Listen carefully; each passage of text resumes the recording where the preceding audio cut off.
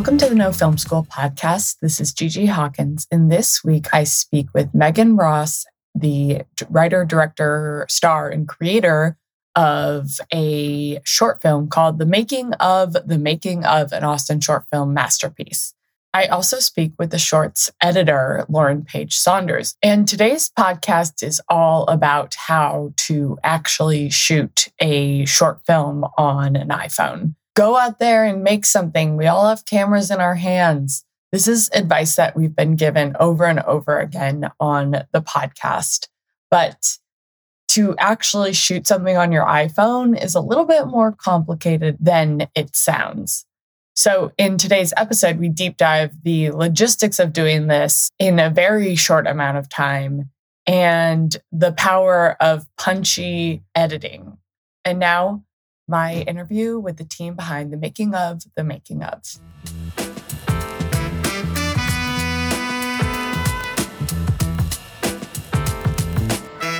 Welcome, Megan and Lauren, the team of The Making of.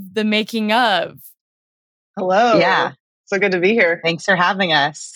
That's the short version of the title. Wait, what's the long version again? It's The Making of an Austin short film masterpiece, which does not fit into any film festival copy limitations. So I'm just The Making of. I love both of them, but there's something The Making of. I feel like I have this visceral thing with titles or names, and sometimes they just stick and get ingrained into me, and I'll be like, I'm making this thing before I even know what the thing is, but it just has that title. So it feels like The Making of has become that in a way. Yeah, actually, that's exactly the description, because we sort of knew the title before we knew what would be in it. So yeah, tell us about the origin of this project. How did it come to be? Yeah. So I was a Woman at Sundance Adobe Fellow 2021 to 2022, no, 2022 to 2023. I don't know. It's all a blur. And through that relationship, Adobe reached out to work with me on a promo video that they had for Sundance Film Festival. So they got to know my work that way, which was cool, because I had to send them an audit of all, because it was a promo video and it was a remote production. So I basically just did ADR, and they paired it with animation and graphics and pulled all of my projects, which was cool. So I had to go through years of my film projects and comedy show projects and sent them to that. So that's how they sort of got to know me as a creator beyond just the fellowship, which came with grant money for my last short. Then they reached out to me and said that they're doing a third installment of the series called Voices of Our Community. This was right before Christmas. And so basically the pitch was that I have to film a project on an iPhone and deliver it within 30 days. So from development to, delivery of the asset. And it's got to be around the theme of community. And that part was easy, because I was great, the Austin community, I've been involved in the comedy scene, the activism scene, the indie film scene. And so I sent them a bunch of pitches before we left for the holiday break. And they were really, really compelled by this. Well, I think actually this concept was two concepts combined. But basically, I was well, we are doing this in a really quick turnaround time. So I already knew we'll probably have to lean on some improv skills. And we also it's just got to be flexible. We can't we got to be flexible with coverage and the final cut. So I was after my previous short film experience, where it felt I was so tied to a vision, I was ready to just have fun and fuck around, basically. And so this short became that. It was very much inspired by my favorite types of mockumentary style comedies, Christopher Guest movies, shows like The Comeback and The Office and Parks and Rec. And so it was actually, I would say it was, even though it was the least produced in terms of we were limited to iPhones and had to scramble to prep a film in a couple weeks. but it was like the most fun I had with the project because of those constraints they gave us. Yeah. That fun comes through, and I love all your work. I've been a fan of your work for a long time, but this one has this like very special place in my heart because it captures that like chaos and comedy and whim of just going out and making something and trying something, and then it works so well. And so I'd love to hear actually when Lauren, you came on to the project as an editor, knowing that one, there would be this insane time constraint. Two, there were these elements of uncertainty around the improvised elements, the production question marks, the the sort of like going against what I think is like the Megan and I were both very like organized on top of it people, but like kind of letting go and then also bringing in someone who's going to then bring that all together and make it a story. So tell us about how you became involved. Yeah, so Megan got in touch with me pretty early in the process. I think we were starting to talk about like, what the logistics would be with the iPhone and things like that, because it's kind of important. Working with an iPhone instead of camera footage it sounds easier, but sometimes it can be more challenging. So we were in touch about like a lot of the logistical stuff and making sure that we got, it was going to be a big time crunch. We weren't going to want to have like pickups and things like that. So we wanted to make sure like nothing got missed and yeah, so like we were already, on set with the DIT Max Sherlock. We were already starting to bring things into Premiere, pretty early on to start syncing things. And, with iPhones, it's like, we're not going to have time codes. So Premiere is really helpful because you can just sync, using audio, and we were getting going like on set. So it was pretty early in the process. And that made everything just go a lot faster, in the editing process. How was it at like being on set? Usually there is that separation, but I'm sure it helped you feel the vibe and the energy of the chaos, organized so chaos. Fun.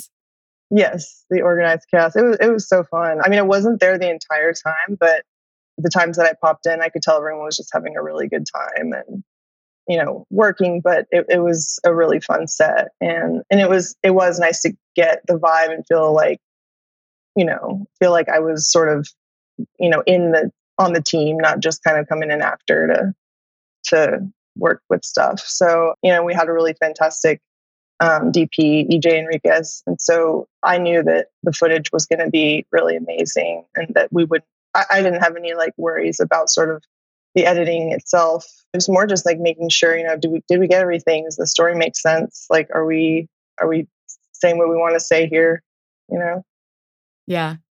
And remind me, how did you two meet? Yeah, go ahead, Megan. Sorry, I always laugh because like all of my current like projects I work on for fun are sourced from like a lot of people that I like trauma bonded with over a tough day job. So like that was the case with Sanders and I. We were before the pandemic working for a local production company.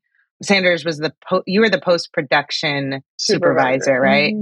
And then I was an account manager. So we worked alongside each other and then also a lot of the crew on set. So like our DIT Max, our friend Julie Keller, who was an editor on Here to Make Friends, we featured her band. Like we worked with all of it. EJ was a DP on two of my day jobs, like the agency before that. So we've all come together from like working on things that weren't as fun, but paid the bills. Yeah. So, and then Sanders was kind enough like a while back. I think one of my last shorts that came out to reach out to say like, hey, I'd love to work with you on something. Cause for me, it's like working with people I know already helps. Cause I'm not technically trained. I didn't go to film school. So like I really rely a lot on my department heads. And in this project, especially like Lauren like shaped this project. Like I didn't really know what it would look like until I saw the first edit, because keep in mind, we also were filming on 3 iPhones because we had 3 layers of BTS. Like that was part of the parody of it. So EJ was our main DP, Ileana Bocanegra another film friend of mine was additional photography. And then Adobe hired alongside me Bita Kasemi, who is another Middle Eastern local Austin filmmaker whose job was to actually be paid by Adobe to capture the BTS. But then we put all of those people like in the film. So there was like very little like differentiation between crew and short film crew. Like if you look at the credits, like I list like 3 different sets of crew. And there is a moment where like there are credits inside of the short film. Yes. Yes. That is one of my favorite moments. So funny. Yeah. But you can't see them because they go by within like 2 seconds. They go really fast, but I had one friend I think slowed it down and I forgot what fake credits I put in there to give Lauren. And what was that movie with what's that like intense music composer? Tar.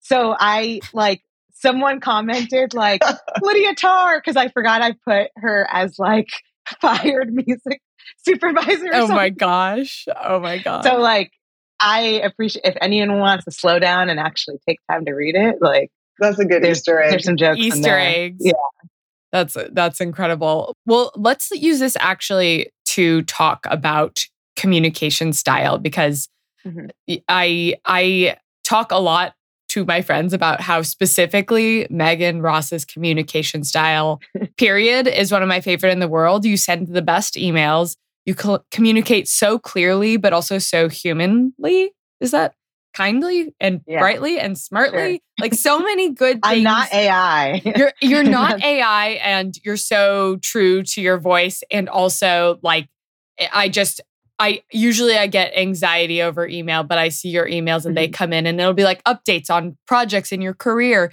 And I'm like, yes, like this is going to be a good read. And so like with that foundation, I can only assume that when you're working with department heads, whether it's over phone, email, conversation, like you are bringing that collaboration and that spirit as well. So I'd love to hear like specifically the director editor communication is so like intimate towards the end. You guys are in the weeds together, but like talk to me about how you guys communicated and worked together in this post process. Yeah, I'll start. I mean, Megan's really great to work with because I feel like a lot of times when you're in the post-production room, you're kind of at the whims of the director, more like pressing buttons, kind of like they don't necessarily trust you to be the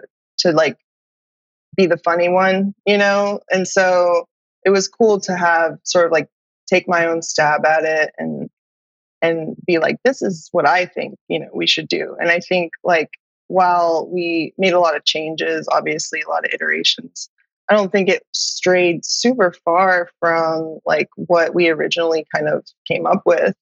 And I think like going back and forth with Megan, like was the thing that was easy was just us being able to like trust each other. Like it's like, did you see this clip of, do you remember the take where this happened? It's like, or she's like, I believe you that that's the funniest version of this scene. Like, you know what I mean? Like, and so it just helps a lot whenever you feel like, we're friends. So it's easier, but just helps a lot when you feel like that person trusts you, kind of trusts your like vision and your storytelling abilities. But yeah, what do you think, Megan? Yeah, that's exactly it. Like, from my first short, because my first short was shot in Austin and this most recent one was too. So like I work with a lot of the same people. It was the first time Lauren and I were working on like a fun project together, but like I really like let people tell me like what their best recommendation is, especially because I don't know some of those things. Like I know comedy the most because that's like what I was trained in. But in terms of like the exact sort of like timing of the edit or transition to be the funniest version of like that sequence, like that's going to be on like Lauren to dictate, especially like going through all of that footage. And so yeah, we were communicating. I was like, what would be the best way? Also because it was the first time I was shooting with iPhone. So like, Lauren recommended like, let's get a DIT to organize, spend the first couple days going through the footage, like So we worked with my friend Max, who had been DIT on my previous shoots. And so I really like would just like ask the question, like, you tell me what would make your job easier, especially because we had like this insanely aggressive post timeline. And I will also add, like, we were finalizing post production in the middle of the second Texas freeze. So, like, Lauren lost electricity, I lost electricity. Beta, who is delivering a separate set of assets of BTS for Adobe, lost electricity. Like, we were all scrambling and like running to friends' houses to like finish up the final export, which is so funny looking back because then they like waited a while before they premiered it. But yeah, like it was like trust, constant communication. This is sort of how I always run my sets anyway. And I like keep my producer hat on the whole time. So I was the sole producer on this because it was such a quick, I was like, I can't force any of my other friends into like To having to doing adhere to this. this. Also, you Especially were the like, star of it. Like, we forgot to mention that. well, that was like, that also was an easy choice for me because I was like, I'm not going to put anyone through having to like remember lines and such. Like everything was just so quick that I was like, these are the most important people roles I need to fill. And then I will handle like being my own first AD, which got me in trouble a little bit. But yeah, like it was just like, I needed to just know that like the friends I was working with knew what the fuck they were doing, even when I was like really unsure of things because of the improv of it all. Yeah. Well, actually, would you be open to sharing what got you in a little bit of trouble as AD? Yeah. So Safe space, as in yeah. all of the people who are listening in right now. Yeah. I mean, it was definitely like a lesson for me, but also like dealing with a location contact who was unfamiliar with how sets are run.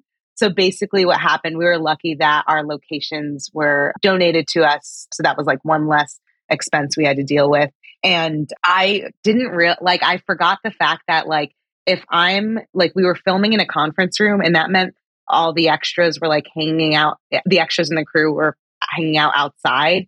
And I'm inside as the director, the producer, and the talent. So I had no idea what was going on outside. Not, our crew was behaving fine, but the location contact was being really like rude and disrespectful to them. And like, if like I usually have another body, like a producer or a first AD that would be handling that while I'm in a scene or directing. Mm-hmm. And I forgot like that would be me. Yeah. It's like if I'm in the shot, like I don't know what's going on outside. So I couldn't protect them. But I used my communication skills.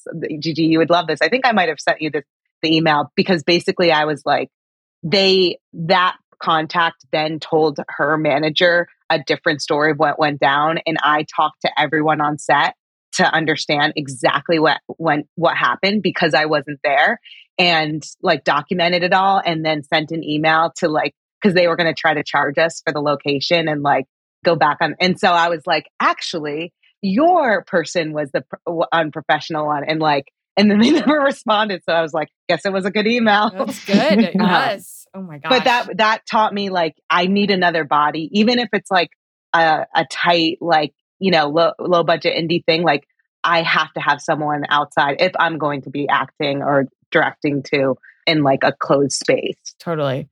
Now, this is like a more production prep question, but with so much improv involved, what did the actual schedule look like?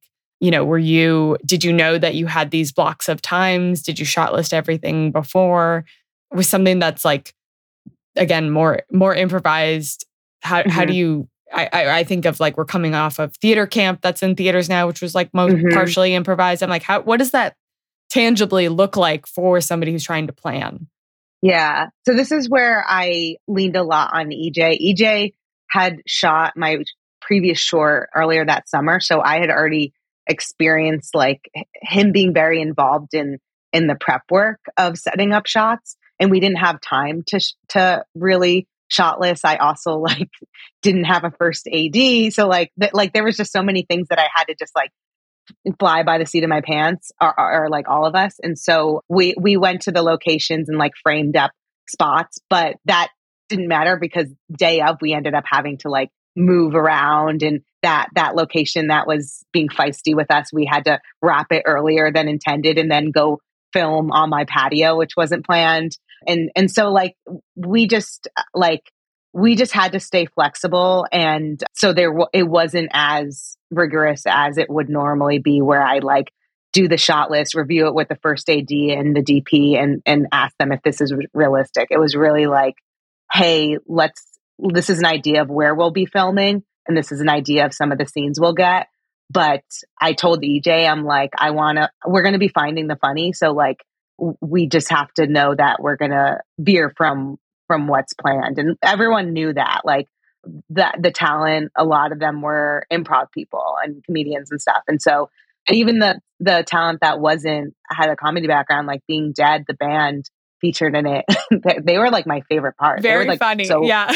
So funny. So like, I think because everyone knew what to expect, which is you don't know what to expect, then it just became easy for people to like just pivot, I guess. Yeah. In the moment. I want to talk about specifically finding the funny, both on set when you're shooting and then how that ultimately translated into the edit. So maybe pick one of your favorite moments. You two get to decide which one, and then let's unpack it. Yeah. What's your favorite? I like the beginning. Yeah, well, it's funny because the Being Dead sequence cracked me up so much. There is an Adobe marketing executive who got his panties in a bunch a little bit. And so we have like a funnier take that we had to like kind of water down. I have it in the director's cut if anyone wants the link. But yeah, the beginning is actually because there was the most improv and when we were coming up with the ideas for the short. And so Chinwe Okori, who's my script supervisor on all my shorts, like she pitched a really funny idea that like involved Max as our like token white male of the room. And like everyone was like coming up with really funny things based on what we were saying, because it was all just like Austin centric, silly, satire. And so that was a fun moment of finding the funny, because I didn't write anything in there under the section of like, okay, come up with ideas. So that was just like us kind of winging it. Nice. Yeah. And how did that translate into the edit? Yeah, I mean, for the Being Dead scene, I think maybe we should unpack that one a little bit, because that one was super funny and one of my favorite things I've ever edited, but also kind of challenging because, they're not only improvising what they're saying, but they're also improvising their music a little bit. So we've got the music behind a lot of the dialogue. Like they did a really good job of sort of pausing and giving breath for like the edit. I think Julie is aware of this because she works in film as well. And so, but it was, a little challenging to kind of make it sound organic. Like, they're just there. These ideas are just popping up into their head and the music is flowing like, in the background.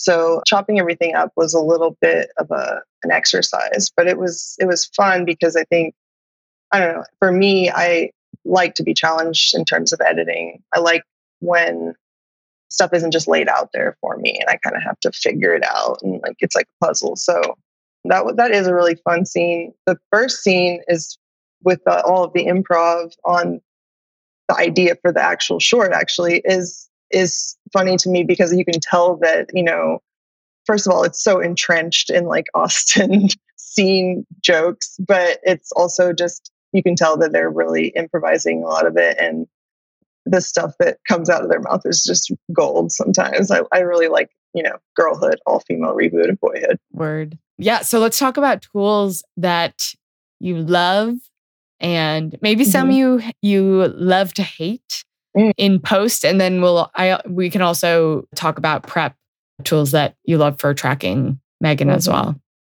And so when you say, and you're talking generally, not just for this short, right? Yeah. As an editor. Yeah. And then, we always like to get into what, if somebody's like, I live die by my Google Calendar or, the cut hotkey. Oh yeah. I'm really big. I mean, I've been editing, actually started editing in Premiere when I was 16, and that's a long time ago. But so I've been using like Adobe products and Premiere forever. So I kind of feel really comfortable in it. For me, it's like the shortcuts. Okay. So if you're an editor and you don't like just extremely hack your shortcuts out, then I don't know if you should be going any further before you examine this, because it's really helpful. It just allows you to go a lot faster. Like I think when you're at the computer for a really long time, as we are as editors, that mousing can get like really annoying. So it's nice to be able to go super fast. And I've just noticed like my performance, like my productivity is just up because I'm just like flying through editing, and that just gives me more time to like pay attention to the story and like what's actually the content that I'm actually trying to get out there. So it's helpful to kind of make this software your own, I guess. On the note of hotkey self-care, are you always looking for like to add a new one, or are you talking at the water cooler with your editor friends and saying, "Oh my God, you got to try this new tool or new product"? Like it's this constant improvement. Yeah. Well, yeah. Honestly, the cool thing about it is that pretty much anything that you want to do in the program can be a shortcut. And so it just depends. It keeps changing. It's like, what am I doing all the time? A lot of time, this is really geeking out, but a lot of times I'm just copying all of the like attributes from one place to another. And instead of like right clicking and going through all this stuff, like I watch people do, and it makes me a little crazy. Just make a shortcut, and eventually your brain just starts to get used to that kind of stuff. But it's changing all the time. So definitely constantly updating them, talking to people about, I have a friend who who uses them all the time, and she even is faster than me. I think she's using, a hotkey for every single thing she does. So it's definitely updating all the time, making sure that the tools that you use the most are the most available to you quickly. It seems like when you have all the hotkeys set up, you're writing.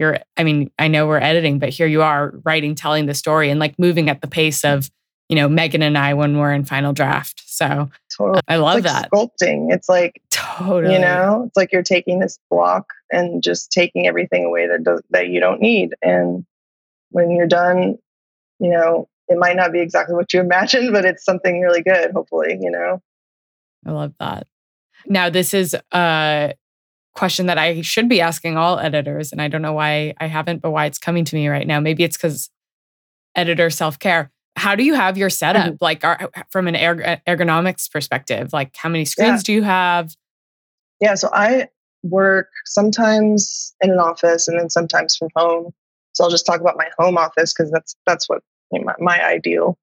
I'm sitting, in the living room right now, but I generally I'm in my office and I have a standing desk because I know a lot of editors have trouble with back problems, and I had back problems for a while. So I started standing. It's just helped me like move around more, not stay in one spot.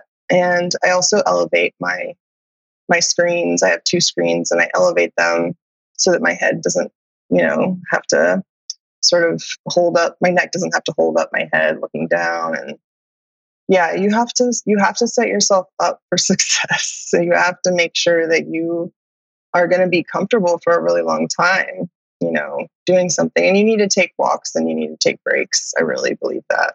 Yeah, Charles Hain, our No Film School co-host, when I first took his editing class when I was in film school and before I dropped out, he wrote into his contracts time to go for a walk. It was like required for him. And it's so important to be aware of that. Even if you're working like in any capacity, no matter the scope of the project, you need that break. Everyone needs it, because staying in one spot, no matter if it's standing, sitting, doing the splits. It's not good for you. Yeah. Yeah. Mm-hmm. How about you, Megan? What are your tools of choice? I have just such a organization crush on you. And creative crush on you. So I just need to get all the goods, hear all the things. Yeah, mine are less exciting because it's just a lot of just producer stuff. And I don't even have the fancy software that most full-time producers do, but because I have a day job and I do all of my indie work and comedy shows and films producing on this side, hoping one day it could be full-time. So the Google Suite, I just depend on every time I start a new project. I create a folder for that project. I duplicate if I'm going into production for it. I'll duplicate all the folders over that I need. My budget sheet, or if it's just for a screenwriting project, then I duplicate all the ones I need for writing development. And I use Writer Duet currently for solo projects, and also I'm co-writing a feature, and that's been really helpful for co-writing because you can see your co-writers markups, and it's just more it's easier for partners that I've found versus Final Draft. But I started out on Final Draft, and Writer Duet I also like because you can also access it online as well as desktop. So you don't I use the online version because it's kind of like a Google Doc where it's a live doc and I can see my co-writer working in there at the same time. But yeah, it's Google Sheets, Google Docs, Google Slides. I know Adobe won't love me saying this because they have their own version of this, but for distribution stuff, I use Canva for when pre-pandemic, when I was hosting comedy shows, I was using Adobe Photoshop for everything. But I'm not a designer, so I needed something that was a little bit quicker and templatized. So Canva is what I use for promoting or creating assets when we're in distribution phase of the project. But yeah, it's I have to have a track record or a paper trail, digital paper trail. I just there's fear deep inside me of losing anything. And so that's why I told Lauren, I was how are we going to plan out DIT? Because it was 3 phones, and then we also use the software to make it a little bit more cinematic. And I'm just always so nervous. My first short, the DP, who was wonderful, filmed on 8K, and I didn't know what that meant. So I have from the very beginning, footage breaking my DIT or producers' computers, that's worries me. And then not, in those instances, I couldn't watch any of the clips. So I really had to trust that we were getting everything. But yeah, those are my go-to for just staying on top of stuff. I am curious about the iPhone app that you use to make it more cinematic, because all the advice we get on this podcast, whether you're Chris McKay or insert the DP of the White Lotus, they're all well, you can film on an iPhone. And it's okay, yeah, and sure. I think it's really funny. I mean, I know Adobe's intention with the project. I think it's really geared towards young filmmakers too, where it's you can make something without having a Red or an Ari easily available to you. And I totally get that. And a lot of my comedy friends do make their one people shops of they shoot, film, edit, and do it all on their phone. But so that this was meant to be hey, young filmmakers, you can make something of quality on your phone in a short time frame. Us being a little bit more experienced in the film scene, we're oh damn, because my DP was they weren't ecstatic about it. I would just say it wasn't as easy as you would think, especially because the bar for us is higher every time we make a short, and just at the stage in our career. So it was challenging, and we had the new iPhones. I had just gotten my upgrade, but it still isn't a cinema camera. So we used Filmic Pro, I believe. I just Googled and I deleted off my phone. Yeah, Filmic Pro. So that was recommended. And EJ also recommended a bunch of different tools. We had a tripod. I think I have it written down because I'm gonna sell them digital soon. But yep. we had there was some a B&H phone tripod adapter. we had a gimbal. Like we had like we basically like got everything that would support filming specifically on an iPhone, and knowing that like this isn't like the typical like go to the Austin, gear rental house and say, hey, do you have a tripod for iPhones? Like, Yeah. get out of here, influencer, Yes. But so that's sort of that. It was really great to like, it felt like a problem to solve. Yeah. Like all of our many DPs on the project were all like very, and then same with like the post team, like Max and Sanders, just like figuring out like how best to transfer everything and organize everything, especially because there are like 3 batches of footage from 3 different iPhones. Oh my gosh, it's dizzying thinking about it. But again, it's like dizzying in the most delightful way watching it.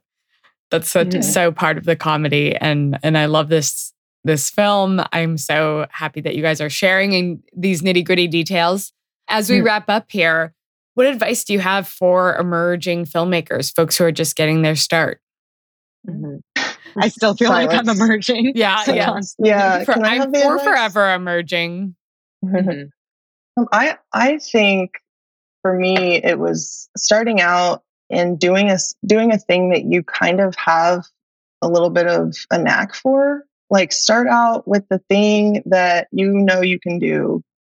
And then if you want to be a director later, then you get all of this lovely experience sort of on set or in the world that you probably wouldn't get if you just tried to, be the big guy like right off the bat. So in some ways it's like go with what you know a little bit, but then feel free to like explore outside of that. Like I'm about to direct a film. I've been editing forever and I didn't feel comfortable enough to do it until now. So, it's like you'll get there, but, focus on the stuff that you can sort of like feel like you are, able to own, That's great advice.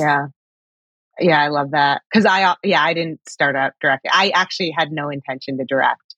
And I asked my friend, Sam Berger, who was like, introduced me to the, all my contacts in the Austin film scene for that first project.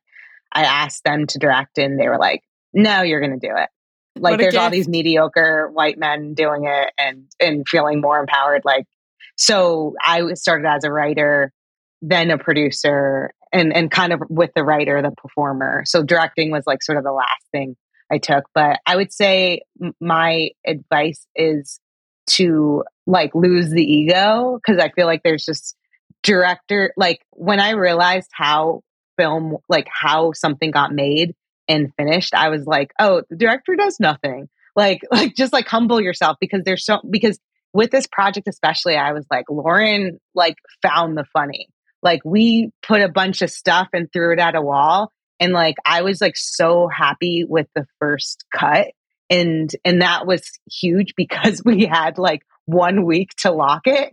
But like, I would say is just like it's a collaborative experience. You have to learn that. Like it's, I think of it when stand-ups try to do improv, it's like, you need to be like working with other people. You are not the sole person talking. You're not the only person we're paying attention to. Like you're sharing this work on stage with this team of people. You're sharing the failures and you're sharing the wins. So I would say like lose the ego and like also because it's like your reputation is really important in this industry. Like I only work with people like I love and trust. And if there's an asshole I know of, like they're going on my blacklist. Like I'm not, like that's important to me is to like work with people who have as much fun as, I'd like to. It helps with their comedy sets. So, and not like depressing dramas. So sorry to the dramaturgs out there, whatever. Well, thank you both so much for joining. And I'll explain to our listeners in the outro how they can watch the short, which is in the notes or in the article of what you're listening to. But it's so worth watching. It's one of my favorite things of this whole year. Thank you. And we'll have you back. Thank you so much. Yeah. Thank you. Thank you guys. Thank you.